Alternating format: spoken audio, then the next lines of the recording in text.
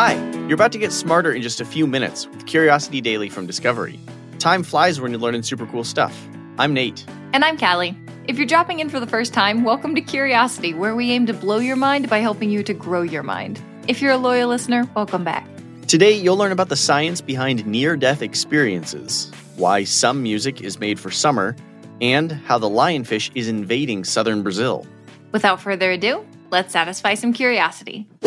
We've all heard the stories. A person wakes up from surgery and says that they saw a blinding white light and started floating toward it.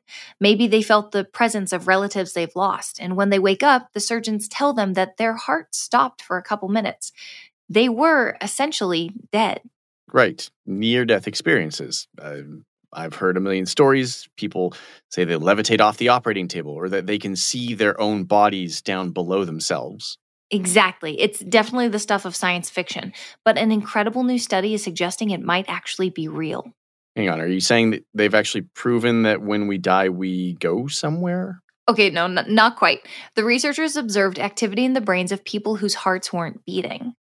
So what's happening is that their brains are still actually functioning, even though they aren't technically alive? Yeah, it's crazy, right? The study is super surprising because scientists have always assumed that once the heart stops pumping, the brain stops receiving oxygen and can't possibly still be active. Okay, so if the brain isn't active, then how do you explain near-death experience stories? Yep, now they know. The brain actually is active despite lacking oxygen. So how did they figure this out? That is a great question. Jimo Borgigan, an associate professor of neurology at the University of Michigan, found something really weird when she was studying dying rats about a decade ago. Even though their hearts had stopped, she found activity in their brains, namely something called gamma waves. That sounds super sci-fi. Oh, totally. They are the fastest oscillations in the brain, and scientists associate them with conscious perceptions, lucid dreams, and hallucinations. Aha. So you see where this is going. So she wondered if this could also be happening to the dying human brain. She and her team monitored 4 different patients whose families had made the difficult decision to remove them from life support. She observed their neural activity with EEG sensors and found complex gamma waves in 2 of the 4 people when they went into cardiac arrest. What's even more interesting is that the waves happened in a part of the brain associated with conscious processing. So they were thinking? Or dreaming or hallucinating. We can't really know, obviously, but what we do know is that the waves happened in a dying brain. We've covered a lot of studies in the past, and one thing I can't help but notice about this one is it's a really small sample size. Yeah, Borgigan is the first to acknowledge that. Any study that only looks at 4 people will have a hard time proving its thesis, especially when the gamma waves were not observed in half of the test subjects. So what kinds of assumptions can they make from this tiny study? Well, some assumptions are just going to need more research, like why is this happening? What causes the dying brain to produce these gamma waves? Is it different for different people? Why do they happen to some people and not others? Is there any evolutionary advantage to this? That's a lot of questions. It is, but there's one thing we know for sure. In 2 of these patients, the gamma waves existed. It actually happened. And if it can happen to those 2, it can happen to others. Right around the end of May every year, maybe early June, pop radio stations start sounding a little different, don't they?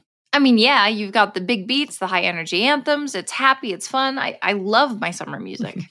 Well, believe it or not, researchers at the University of Oxford have conducted a new study that suggests weather might play a huge role in what we listen to, and might even determine the success of a song. I mean, yeah, but you don't need a study to prove that my summer soundtrack is absolute fire. I'm sure it is, but this study is kind of crazy. They used machine learning to analyze over 23,000 songs from the weekly top charts in the UK over the past 70 years. Okay, that is quite the playlist. Right? The first thing they found is something you would probably expect. Those energetic, dancey, exuberant tracks that make you happy are highly associated with warm, sunny weather. What's more, those same songs are negatively associated with the cold, rainy bleakness of winter. In other words, summer hits just aren't so popular in the winter. I mean, they don't call them summer hits for nothing. Well, here's the kicker. They also found that hyper-popular songs, the ones that made it to the top 10, were extremely associated with weather, while less popular songs had no relationship to weather at all. What do they mean when they say a song is associated with weather? Think of it this way: a bright sunny day tends to cheer us up. Not always, but if someone asks you to describe happy weather, you'd probably describe blue skies and sunshine and birds chirping. I mean, for me, thunderstorms are my happy weather, but I understand for most people it's going to be summer.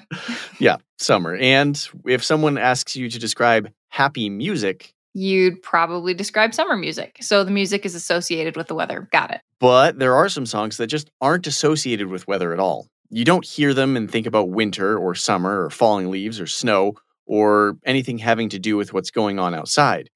And these songs just aren't as popular. Okay, so what's up with that? That's a great question. And the authors of the study go out of their way to say that their findings show a correlation, not a causation. So summer weather doesn't cause summer music to be popular. It's just that summer music is correlated with summer. Something like that. But they do say it's possible that when the weather is sunny and warm, it makes us feel happy and light and could push us toward the more upbeat music. Okay, that makes sense. I mean, you don't go to the beach and blast out heartbreaking country tunes. Well, you could, but you might get some funny looks. Oh, okay, wait. So if upbeat songs are associated with summer, does that mean that sad songs are associated with winter? Nope. Weird. Super weird. We can just get sad at any time of the year, I guess. Okay, but keep the sad stuff off my playlist in July, okay? Got it. Have you ever heard of a lionfish?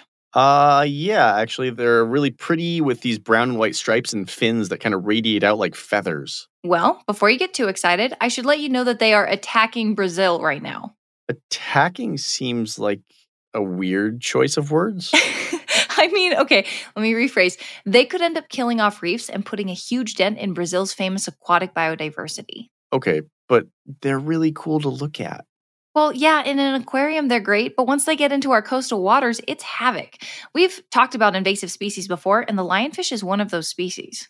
Okay, so if they're invasive, where are they invading from? That is a great question. The lionfish comes from the Indian and Pacific Oceans. Sometime in the 1980s, folks started spotting them off the coast of Florida. Hitting up the beach for spring break, I take it. No, not exactly. It's unclear exactly how they got to Florida, but it's possible that a few of them were released from home aquariums. And how is that enough to cause such a catastrophe? A few different reasons. The first is that when a new species enters a new biome, none of the other species know what to do with it, and that means it has no natural predators. Nothing eats the lionfish. Right, at least nothing outside of its natural habitat. And that leads to a second problem. The lionfish is a prolific reproducer. They reproduce all year long, and a female can actually disperse up to 2 million eggs every single year. And with nothing eating them, That's a lot of lionfish. it sure could be. So you have this rapidly reproducing fish without any predators, and it is hungry. It is very hungry. Without any predators, doesn't that make the lionfish a top predator itself? Yep. So all the little creatures that survived for thousands of years with their usual predators now have to deal with this one too. Exactly. And it's bad enough that the lionfish is depleting populations of other types of fish, but the fish it's eating are the algae eaters, the ones that clean up the coral reefs. Without those fish, plankton start to grow out of control and can strangle the reef. It's throwing the whole habitat out of balance. Just completely out of whack. And to make matters worse, it's eating all the fish that other predators like grouper and snapper eat, and those predators are already under strain from overfishing. But how did it make it all the way to southern Brazil? It wasn't easy. Northward flowing ocean currents coming up from South America really slowed their progress, but not even ocean currents could stop them. The first lionfish were spotted off the coast of northern Brazil in 2020 during the pandemic. Scientists were pretty much homebound during that time, and funding for research was hard to come by. So when they finally made it back out to examine the spread, they expected to find more lionfish, but they were still surprised by how quickly they spread. In a matter of months, lionfish had been spotting moving down the coast. So how do we stop them? To be honest, there's no stopping them once they're in the water, but there are local efforts that can work to lessen the damage they cause. Fisheries and scuba teams have been authorized to kill any lionfish they come across, but because they reproduce so rapidly, they're just about impossible to eradicate. Eventually, they'll just become a part of the habitat, but there's no telling the damage they'll do in the meantime. The good news is that humans can eat lionfish, but you just need to be careful because their sharp spines are venomous and can sting you. Cooking deactivates the toxins in the fish, though, so get ready to fry up some lionfish tacos. And keep your fish in your aquarium. You ain't a lion. Sorry, had to. Let's recap what we learned today to wrap up. Researchers were surprised to find brain activity called gamma waves in people who were taken off of life support and whose hearts had stopped beating. The waves provide evidence that fabled near-death experiences might actually have a biological cause. A massive study of the British pop charts over the last 70 years used machine learning to find a correlation between the success of happy, upbeat music and warm, sunny weather. Scientists have discovered the lionfish moving towards southern Brazil faster than they thought possible. This invasive species threatens the health of coral reefs and destabilizes the Brazilian aquatic ecosystem. Curiosity Daily is produced by Wheelhouse DNA for Discovery. You can follow our show wherever you get your podcasts, and we would love it if you could take a second to leave us a 5-star review on Apple Podcasts.